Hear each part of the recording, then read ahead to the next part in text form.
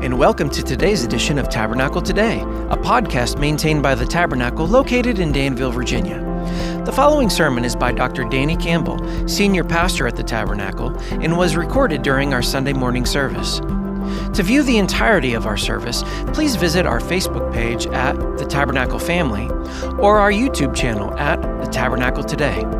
Additional information about the Tabernacle can be found at our website at www.thettabernaclefamily.org. Our prayer is that you will be blessed by the Word of God today.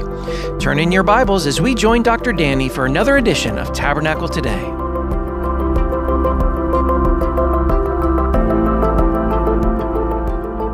Amen. Thank you, Deborah. Thank you, Donnie. Thank you, Elizabeth, earlier, and all those that got Christmas music ready for us today and this whole month. Go ahead and turn in your Bibles to Luke chapter 2. Luke chapter 2. And as you turn there, I don't know about you, but during Christmas time, not only with our own choir and orchestra when we do Christmas at the Tabernacle, I so enjoy that, seeing the singers and the great songs of Christmas sung with accompaniment from an orchestra, the strings and the wind and the percussion instruments, all those things blessing the audience. And I like to get extra of that, so I'll go on YouTube and to various channels that are on, and hear Handel's Messiah done and Ave Maria, sometimes the beautiful Catholic prayer song, and those things. But I can't help but think about those symphonies and choirs singing together and what a great picture they are of the body of Christ in action. A symphony is a composition of different elements. They're brought together under a skillful conductor's hand who orchestrate means to arranges the different elements to produce his or her desired effect. And I love when that happens. And in just a moment, we're going to read Luke 2, 1-20, one of the simple places we see the Christmas story in the Gospels. And as I read, I want you to look for the conductor's hand leading us through the text. And the different movements as prophecies from days gone by, ancient times, are fulfilled in actual time. And as the angel and the choir of angels is brought in, and the shepherds bring the holy child and his parents the gifts that were there. And I just couldn't help but compare that to the great movements in a symphony or an orchestra arrangement. Luke chapter 2. It says, "In those days, a decree went out from Caesar Augustus that all the world should be registered. This was the first registration when Quirinius was governor of Syria. And all went to be registered, each to his own town. And Joseph also went up from Galilee, from the town Nazareth to Judea." So even though Nazareth is north of Judea, when you go down toward Bethlehem, you're going up, because you're going up toward God's holy place, to the city of David, which is called Bethlehem, because he was of the house and lineage of David, to be registered with Mary, his betrothed, who was with child. And while they were there, the time came for her to give birth. And she gave birth to her firstborn son, and wrapped him in swaddling clothes, and laid him in a manger, because there was no place for them in the inn. And in the same region there were shepherds out in the field, keeping watch over their flock by night.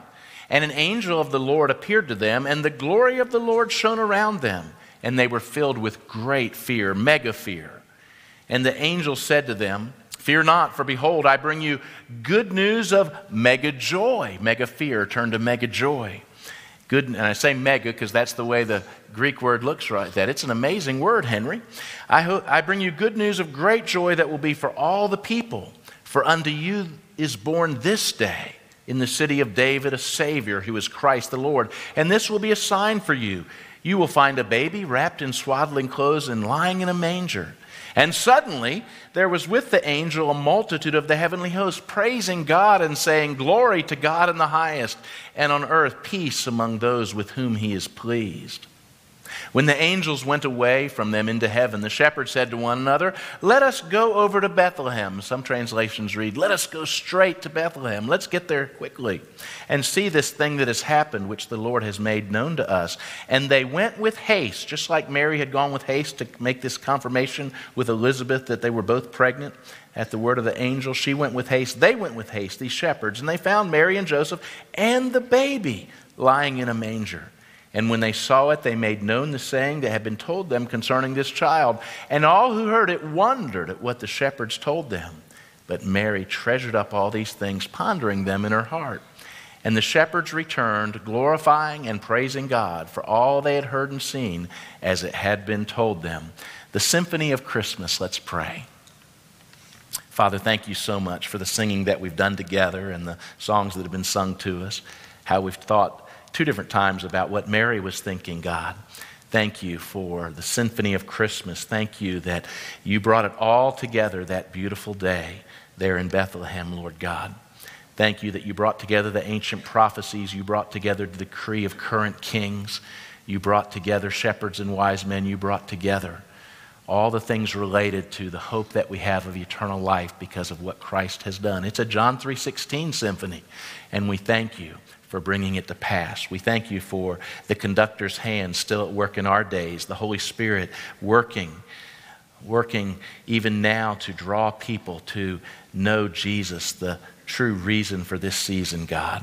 Lord, we love to give and exchange gifts, Lord. May we do a gift exchange with you. May we receive you into our hearts, and may we give you the throne of our lives to follow you as Lord all of our days. Bless us this Christmas. In your name I pray. Amen. We're going to look at 3 movements within this symphony that's presented to us here in Luke chapter 2. The first 7 verses, we're going to look at the all-encompassing conductor's leadership. So what does a great conductor do? A great conductor brings together these different elements to produce his or her desired effect. And you've seen the moment the conductor steps up, right? Steps up to the podium, and they've got their baton there. It looks like a wand, and they're ready to go. They click it a few times on there, and everybody's in attention before them. They're going to do their part in what the conductor's bringing together, and the audience is waiting to see this thing come to life where before they were just kind of tuning up. And it's so beautiful when that happens, and I can't help but think about how our God is the greatest conductor of them all. Amen?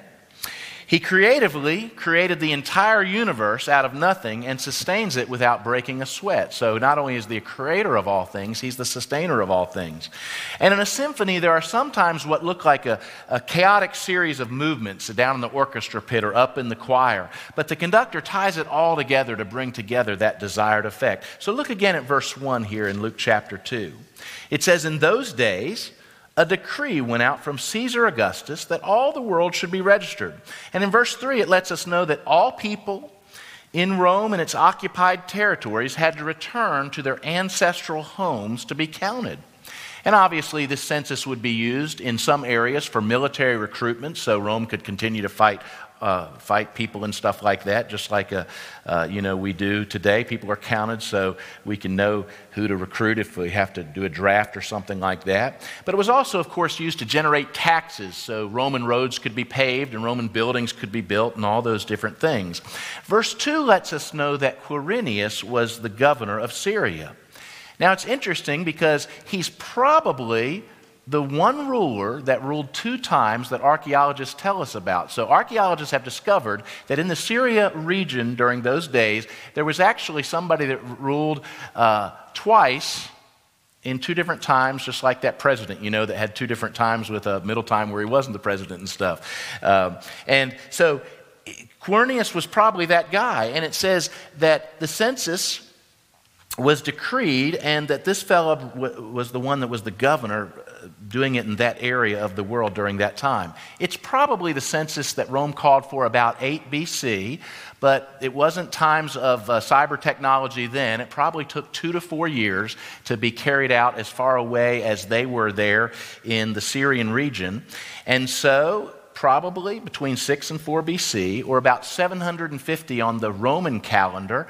The Roman calendar counted up from the days that the Roman city had been established, and it was about the year 750 on the Roman calendar when all of a sudden this census was called for and these things came to pass. For Roman purposes, Israel was part of the Syrian district, and itself there were 3 districts also within that district of Israel. Judea, Samaria, and Galilee were sub-districts in there, and that's why you hear about them talked about as different regions with different rulers as you go through the Gospels. What was happening was this: human rulers were making decrees to advance their empire's interests. They didn't care about fulfilling prophecy. They were just wanting to raise money or raise up an army. But the divine conductor was at work to bring to pass ancient prophecies to advance the kingdom of God, which is how he works.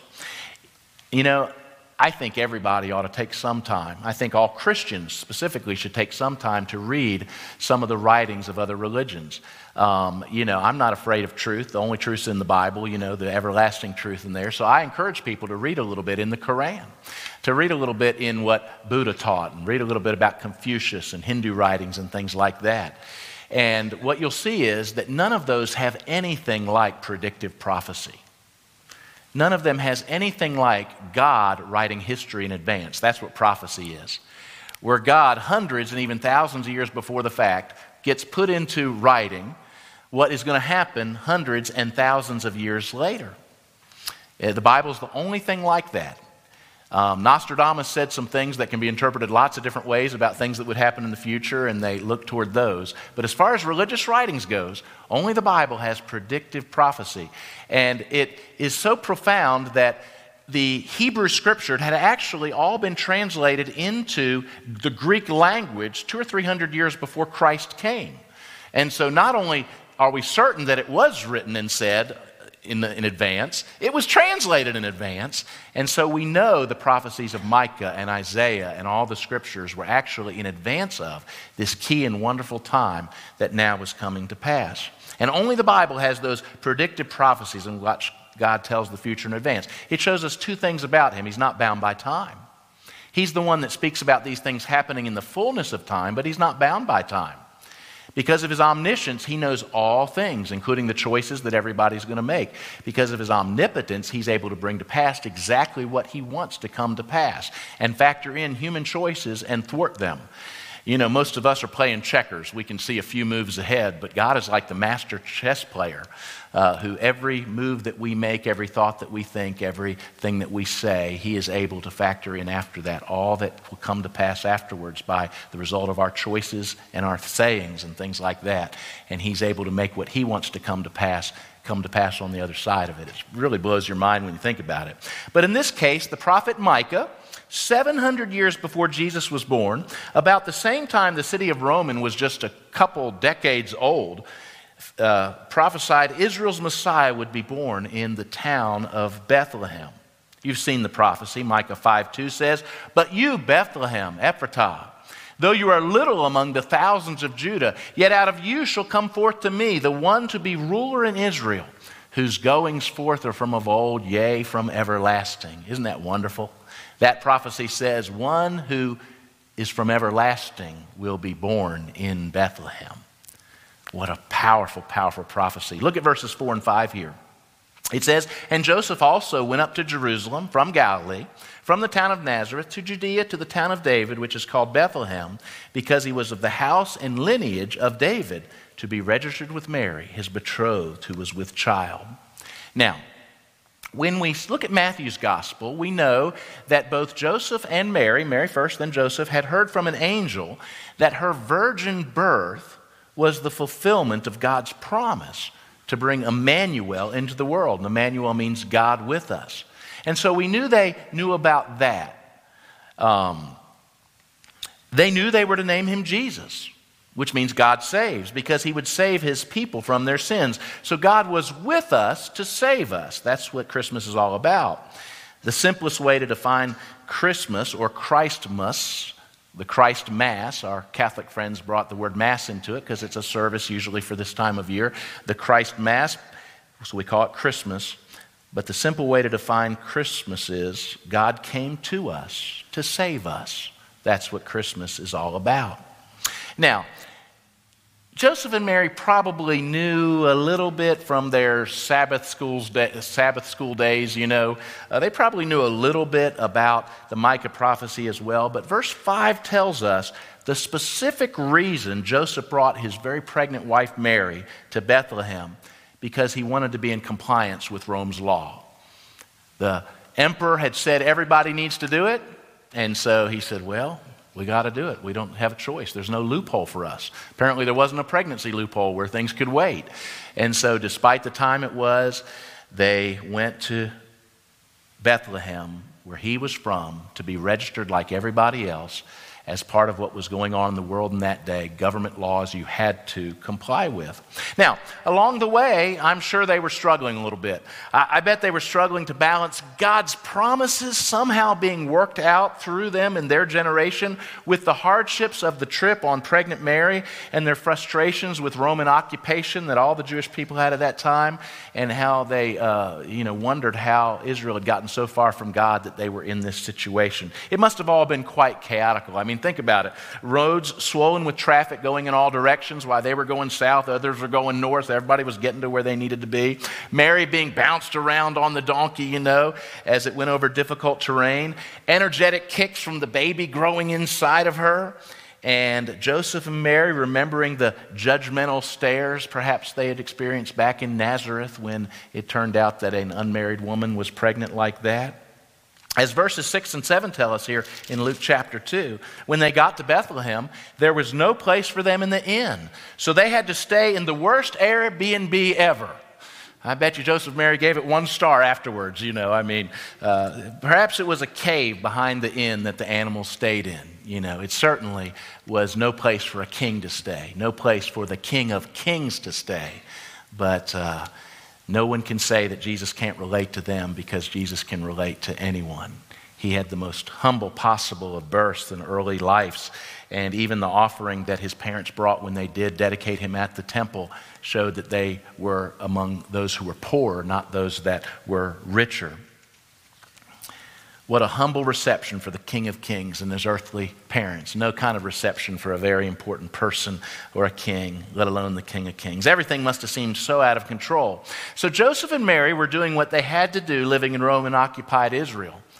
But the divine conductor was at work behind the scenes to bring to pass these ancient prophecies to advance the kingdom of God. Some of you have wonderful looking quilts in your home, and you don't show the backside. You don't put that out for people to see. You show the side that looks finished, right?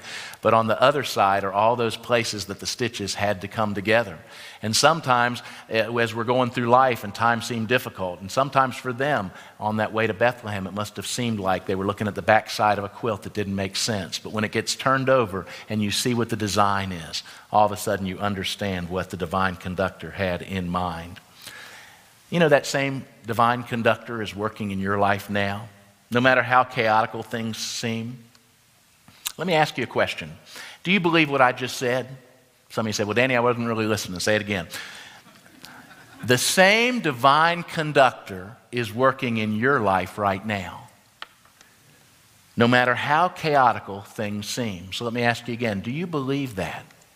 Do you believe that? If you're trying to be the conductor of your own life, you don't believe that. I don't care whether you said yes just now or not. And if you are the conductor of your own life, you're never going to have the kind of joy and peace the divine conductor brought into the world with Jesus. You're just not. When we think about it that way, we're talking about the lordship of Jesus Christ.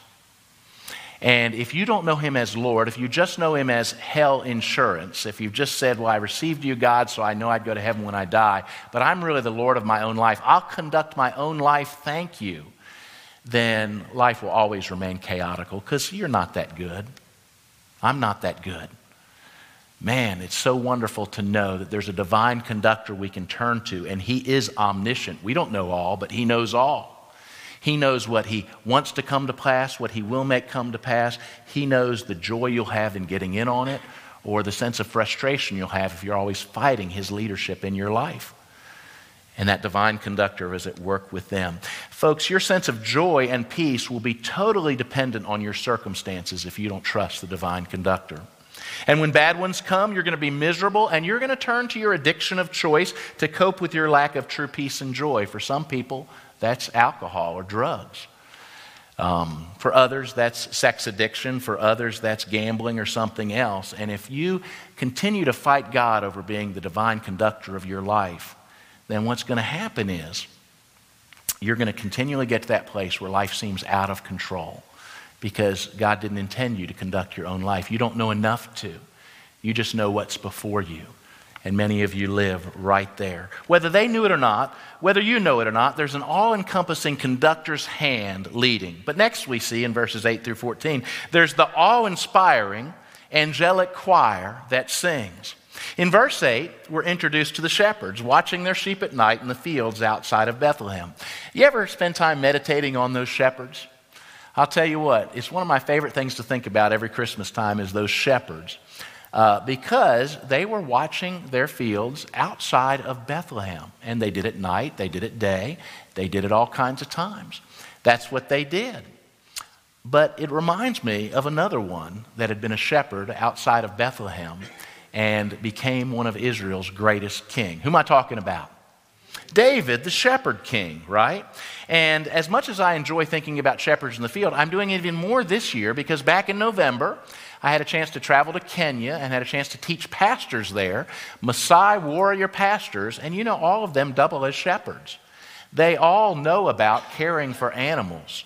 They all know about on cold nights, they got to bring the animals in, even if it means their kids are basically sleeping out on the porch or whatever. You know, they've got to care for those animals and all those different things. So they know about crowded rooms with people and animals in them and different things like that. And I learned so much from them. Sometimes they'd ask a question of us, and I thought, wait a second, you're living in Kenya. Kenya's in the Rift Valley. Israel's in the Rift Valley. Some of the questions you're answering, you know how better to answer than I do, because you've experienced what an acacia tree is. You see it all the time around you, you know. Acacia, is it acacia, Mom? Acacia. Yeah, acacia tree and those things. It's around you all the time, and so you know more about those things. Learn so much about shepherding. But the shepherds of verse 8 were in some of the same fields that 1,000 years earlier, David, the shepherd boy, had taken care of sheep in. And I bet you, since there wasn't Netflix, and there wasn't Amazon Prime and HBO Max and those other things, I bet what the shepherds did is they told stories to each other. And I bet one of the stories they loved to talk about was the story of the shepherd boy who became king. Can you see him out there? How when he was a shepherd boy, he had fought off lions and bears, oh my, as they tried to harm the sheep, you know. I bet they would sing Psalm 23 to each other because the Psalms were originally sung about how the Lord is our shepherd, we shall not want. And I bet they love to work their way through that and say, yep, we do that. We've got a rod, we've got a staff, we've got oil to deal with parasites in the ears of the sheep that we put in there, and the parasite comes to the top and we pluck it off, and we've got the staff to corral them back when we need to, and the rod to beat off the predators when they come, and those things. I bet they spoke of David's exploits as warriors and kings. You got to know they told the story of David and Goliath. And maybe some of them were skilled on the stringed instruments the way David was with the harp. And they'd pull out that every once in a while as they were watching their sheep. I bet they told the sad tale of David's sin against Bathsheba and her husband Uriah, and how David had to deal with the consequences because of that. What a cautionary tale for any would-be leader or any would-be godly person, that you can be a person after God's own heart one moment and committing gross sin the very next. I bet they would sing Psalm 51 after that, David's great psalm of repentance after that sin. I bet sometimes they quote Psalm 32 to each other that says, how blessed is the one whose transgression is forgiven, whose sin is covered. And then I bet one of them would remind them, you know where these sheep we're caring for are going, don't you? These are sacrificial sheep. They're going to make the 6-mile trip to Jerusalem, and some of them, well, pretty much all of them, are going to be offered as temple sacrifices. When a sinner comes and realizes they've sinned against God, and they go to the temple and they stand before the priest, the priest is going to have that person put his hands on top of that sheep's head and confess their sin, because they're so burdened about their need for forgiveness and what they've done against God. That person's going to come and they're going to put their hands on top of that sheep's head, and then that little lamb is going to be slaughtered so the blood can atone for their sins, but only temporarily. Only temporarily. I don't know if one of them knew enough from Sabbath school to then say, you know what it says about the Son of David, the Messiah to come one day, don't you? The prophet Isaiah said that it's all we like sheep that have gone astray. The Lord has laid the iniquity of us all on him. Talking about the future king to come, the Son of David, that was born here in this little town of Bethlehem that we watch the sheep for outside of it. I bet the stars were very visible to those shepherds on those nights. You know, you get outside in town or a city a little bit, what do you see? You see the sky better, don't you? And they didn't have near the night pollution like we have with electric lights and things like that. But I bet those stars were so big and so bright at night there, deep in the heart of Judea. I imagine them singing Psalm 19 that David had written, and it inspired. David had sat under those same stars. He'd laid under those same stars caring for sheep 1,000 years earlier, and he'd looked up into the sky and he said, the heavens declare the glory of God. The sky above proclaims his handiwork. And the next verse talks about how they're preaching to us. There's a God. There's a God who created it all. There's a God who sustains it all.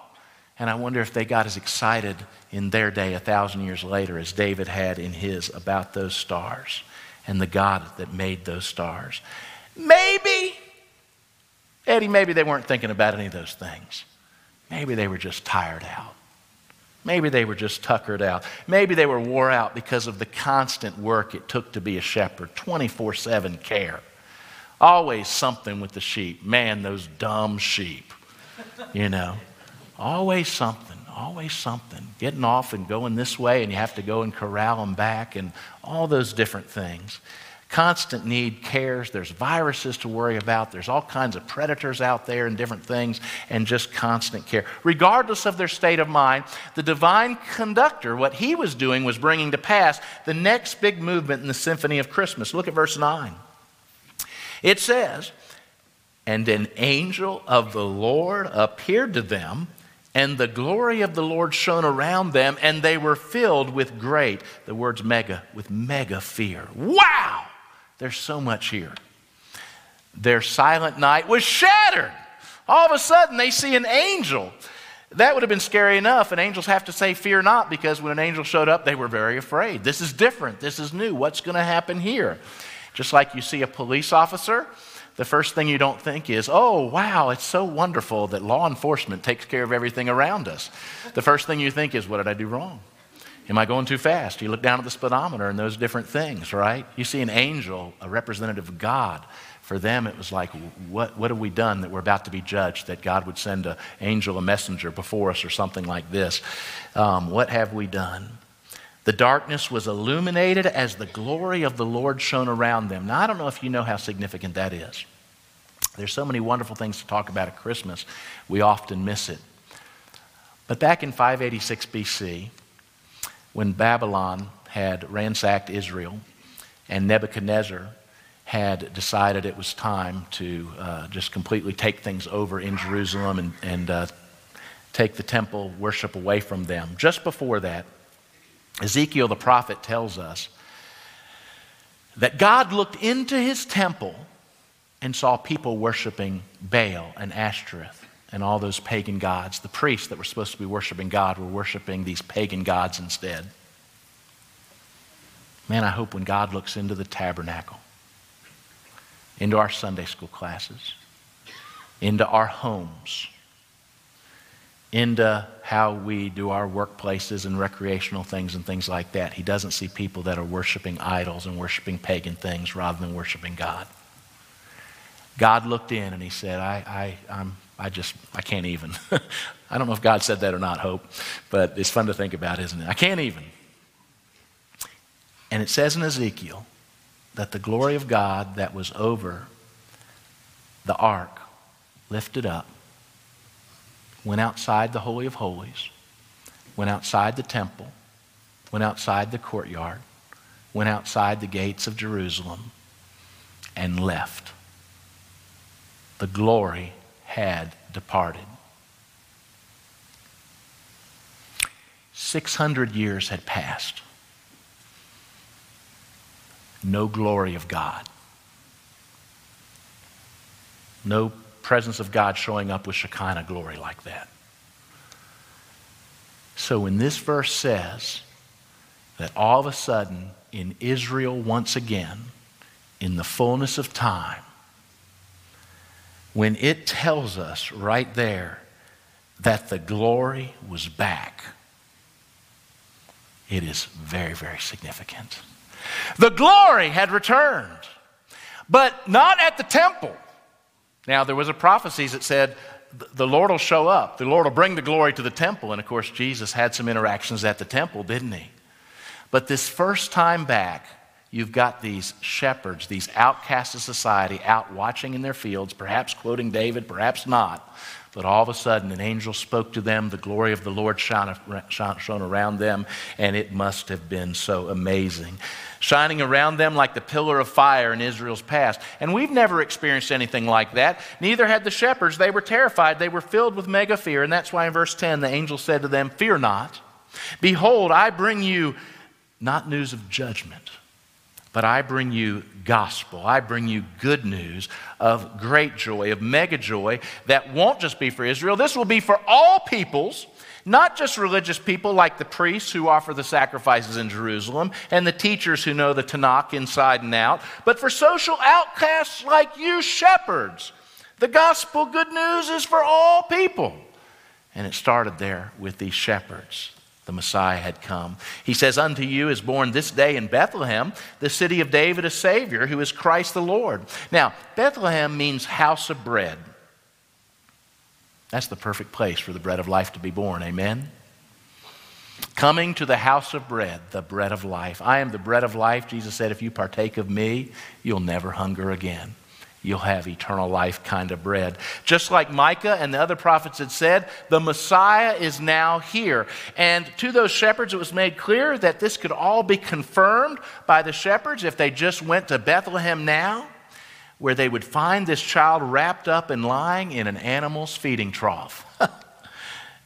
Now, that was certainly a lot for simple working men to process, but the divine conductor wasn't finished yet. Look at verse 13. It says, suddenly, everybody say suddenly. It's one of Luke's favorite words, suddenly. He loves to show when it happened, it was on. It was on. Suddenly, there was with the angel a multitude of the heavenly host, an army of angels filling the sky before the shepherds and saying, "Glory to God in the highest, and on earth peace among those who he has shown his goodwill to." Those are hard words to translate and how they bring about. You know, you've heard from Charlie Brown Christmas and other things forever and a day, peace and goodwill to men. And it looks like he's specifically saying shalom to those whom God graces. Shalom to those whom God favors. And we could say shalom to those who let God favor them, who receive this message that is coming to you and to your hearts and to the world. You got to wonder what those shepherds must have been thinking. You know, I think about an Old Testament occurrence of angelic activity when Elisha's servant was troubled because outside of them there was so much trouble. The forces of the enemy were right there before them. And Elisha said, "I ain't got time for this." God opened his eyes. Opened his eyes. And he opened his eyes and he saw these huge, fierce-looking warrior angels ready to do the bidding of God. And Elisha had said, "There's more with us than with them." Well, there's just two of us. Oh, there's a multitude of angels ready to serve and help the prophet here. And how powerful that was. That's what I think of when I think, because when the heavenly hosts show up, you're thinking about those fierce angels. And I'll tell you what, if we were in trouble with God, if we'd sinned against God as a people, and all of a sudden the sky opened and there was an army of the heavenly hosts before us, we would tend to be terrified and frightened. Oh no, God's judgment day has come. He's right to judge us. Here they are to judge us. So that's what these angels are going to announce, right? This army of angels is going to announce the judgment sinners deserve, right? No. Instead, they announce God's terms of peace offered to those who will repent and receive Jesus. Wow! Double wow! Triple wow! Wow to infinity. I can't help but think about, amen, to infinity and beyond. I can't help but think about how God likes to have angels singing when key moments happen. Oh, goodness. Moments of creation and redemption. I think of what God said to Job when he created the earth. Have you ever seen this verse? Look at this, Job 38:7. It says, when the morning stars sang together and the sons of God shouted for joy. God says, Job, you weren't there. You've got questions for me. And isn't it interesting? The book of Job, he's got lots of questions for God because of his circumstances. And sometimes we say, I can't wait to get to heaven because I'm going to ask God a question or two. Well, in the book of Job, when God shows up, he's got about 100 questions in a row for Job. And then Job says, never mind. Now that I've heard from you, never mind. I'm with you, God. Combination of fear and love that God wants us to have, that awe of him, that submission to him, that love for him and his perfect plan unfolding. But one of the things God says to Job about creation, he says, were you there when I created everything? When the morning stars sang together and the sons of God shouted for joy? The only place I've come close to seeing this captured well was in C.S. Lewis's The Chronicles of Narnia, where he pictures a new world being created and the angels singing and singing and singing as that world was created. Were they singing how great thou art? They might have been. They were singing just wonderful hymn of praise after hymn of praise to God as creator. But here we have the Bethlehem sky, that silent night being shattered, these angels all of a sudden saying, they must have been singing, and here they are. And they're doing so beautifully at it. They're talking about creation, matching redemption. A new creation moment has come because the divine conductor doeth all things well.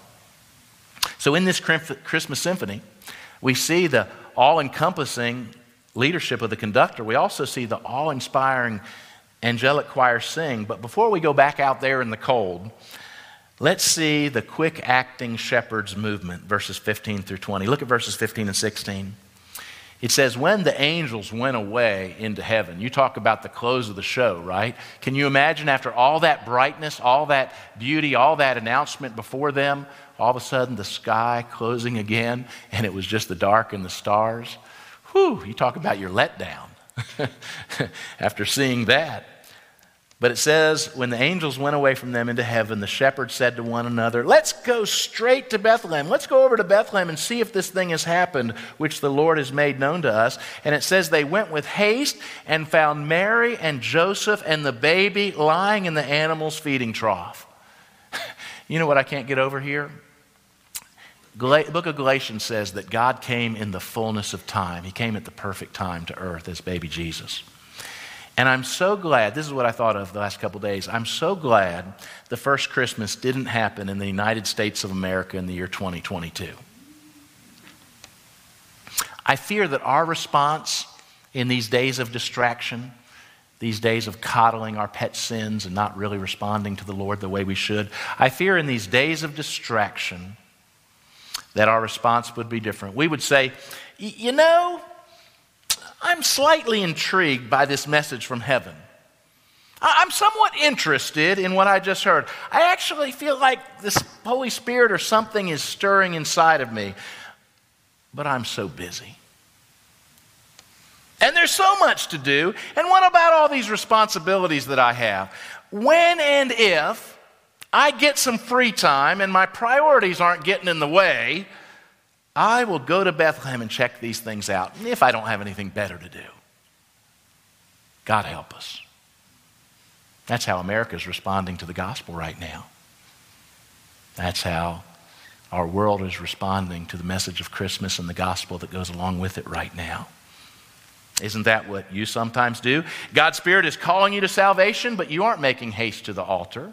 You're not making haste to talk to somebody that knows Jesus so you can make peace with God as you talk with them and them help you pray and receive Christ.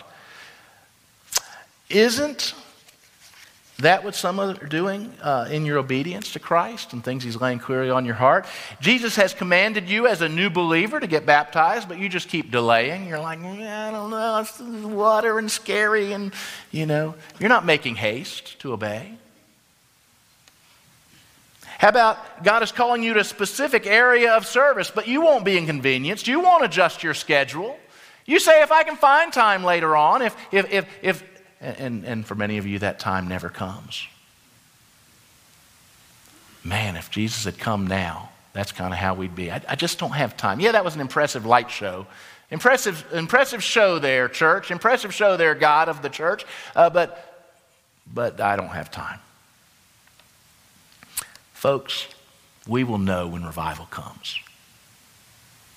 People will start acting like these shepherds. They will make haste to turn from their sin and run to see Jesus. Delayed obedience to Jesus will become the exception rather than the norm. And I just hope right now the Holy Spirit's hitting your heart like a lightning bolt. Whatever the matter is between you and God, where you're saying, nope, not now. I've got too many other priorities. Because if you do, you're trying to be the conductor of your own life. You're the Lord of your own life rather than one submitting and making haste to get things right with God. Look at verses 17 through 20. It says, when they saw Jesus, they made known the saying that had been told them about Jesus. These shepherds became evangelists. And it doesn't matter if you're a shepherd or not. When you really get right with Jesus, you can't help but share this good news with others. Christmas always gets me excited because I was saved at Christmas time. Got a text today, or yesterday, Merry Christmas from Doug Barr.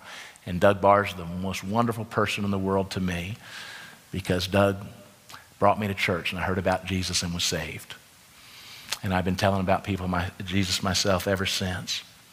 Mary treasured up all these things, pondering them in her heart. I'm so glad they shared with Mary because she was probably still confused. And even though there started to be these confirmations, you can never get enough if God wants to use other things to help confirm that he's at work in your heart and life. When we tell what God has done for us, it encourages others. These shepherds are now providing pastoral encouragement to others. And that's all the word shepherd means. Psalm 23 could be, the Lord is my pastor, because a pastor's a shepherd's a pastor. And for every believer, God has some shepherding area for you. Parenting your children, being with your friends and your coworkers. They have needs and you get to help be a shepherd of them, pointing them closer to Jesus rather than farther away. Oh, to be like these shepherds. When they returned to their normal lives, they were still glorifying and praising God for all they'd heard and seen. And what if an army of us were so just in love with Jesus and so thankful for what he'd done, that all week long we were singing his praises, glorifying him. People could see it in our countenance. They could see it in the way we treat them with dignity and respect, even if they violently disagree with us. They saw us doing acts and gestures, washing feet, and being as generous as the tabernacle is around Christmas offering time. Would we make a difference in Danville? Would we make a difference in the world? Oh yeah, revival would have come. May it come to me. Oh, to be like those shepherds, going to Jesus in prayer, confirming God's truths in the Bible, sharing what we experience with others, continuously glorifying God for being the great conductor of salvation's offer to mankind. Whew. May it be so. May it be so. May it be so. Maybe you're here today or watching online and you're like the shepherds. You're a down and out person. You don't have two nickels rubbed together. And the shepherds, they had almost nothing. That's why they were shepherding. Man, they'd rather done just about anything else. That was hard work for social outcasts and stuff. They were working to, because they had to do it, And maybe some of you are down and out. Jesus came. The message came first to the shepherds, right? The glory was back with them. The wise men came after that. And they brought cool gifts. Man, they were the cool uncles. They had gold, frankincense, and myrrh. They were up and out. Maybe some of you are up and out. You got a lot of resources, but you're empty inside. You've been so busy worshiping yourself and all your toys and believing lies like he who dies with the most toys wins and things like that. But it's amazing how the cross brings the down and out and the up and out together. Just as the cradle did. So the shepherds get there, the wise men get there, and they both discovered that Jesus was greater than anything else this world had to offer. And they all worshiped him that day. And God's calling you to be a worshiper. The cross is also a great evener out for people because at the cross we discover, Christmas message should be as offensive as the Easter message is, the cross message. Because God had to come into the world because we needed saving. We were lost. We didn't need God to just come and be a good example for us, although Jesus is our perfect example. We were lost and drowning in sin, and what he did for us through the cradle all the way to the cross, his perfect life lived on earth and dying for our sins. Man, that's the only hope we have of salvation, because if it's up to us, we've had it. We've rebelled against heaven. We are rebels against him. And here's God coming and the angels announcing, listen, instead of God being angry at you, he is willing to take out the wrath due you on his own dear son, because Jesus has come to do something for you you couldn't do for yourself. And so we celebrate at Christmas. It's for everyone. Good news of great joy for all people. Bring yourself to Jesus like the shepherds did. Seek him like the wise men did. Repent and believe, for the kingdom of Jesus is at hand. Go straight to Bethlehem and see and act for the rest of your days. Will you bow your heads?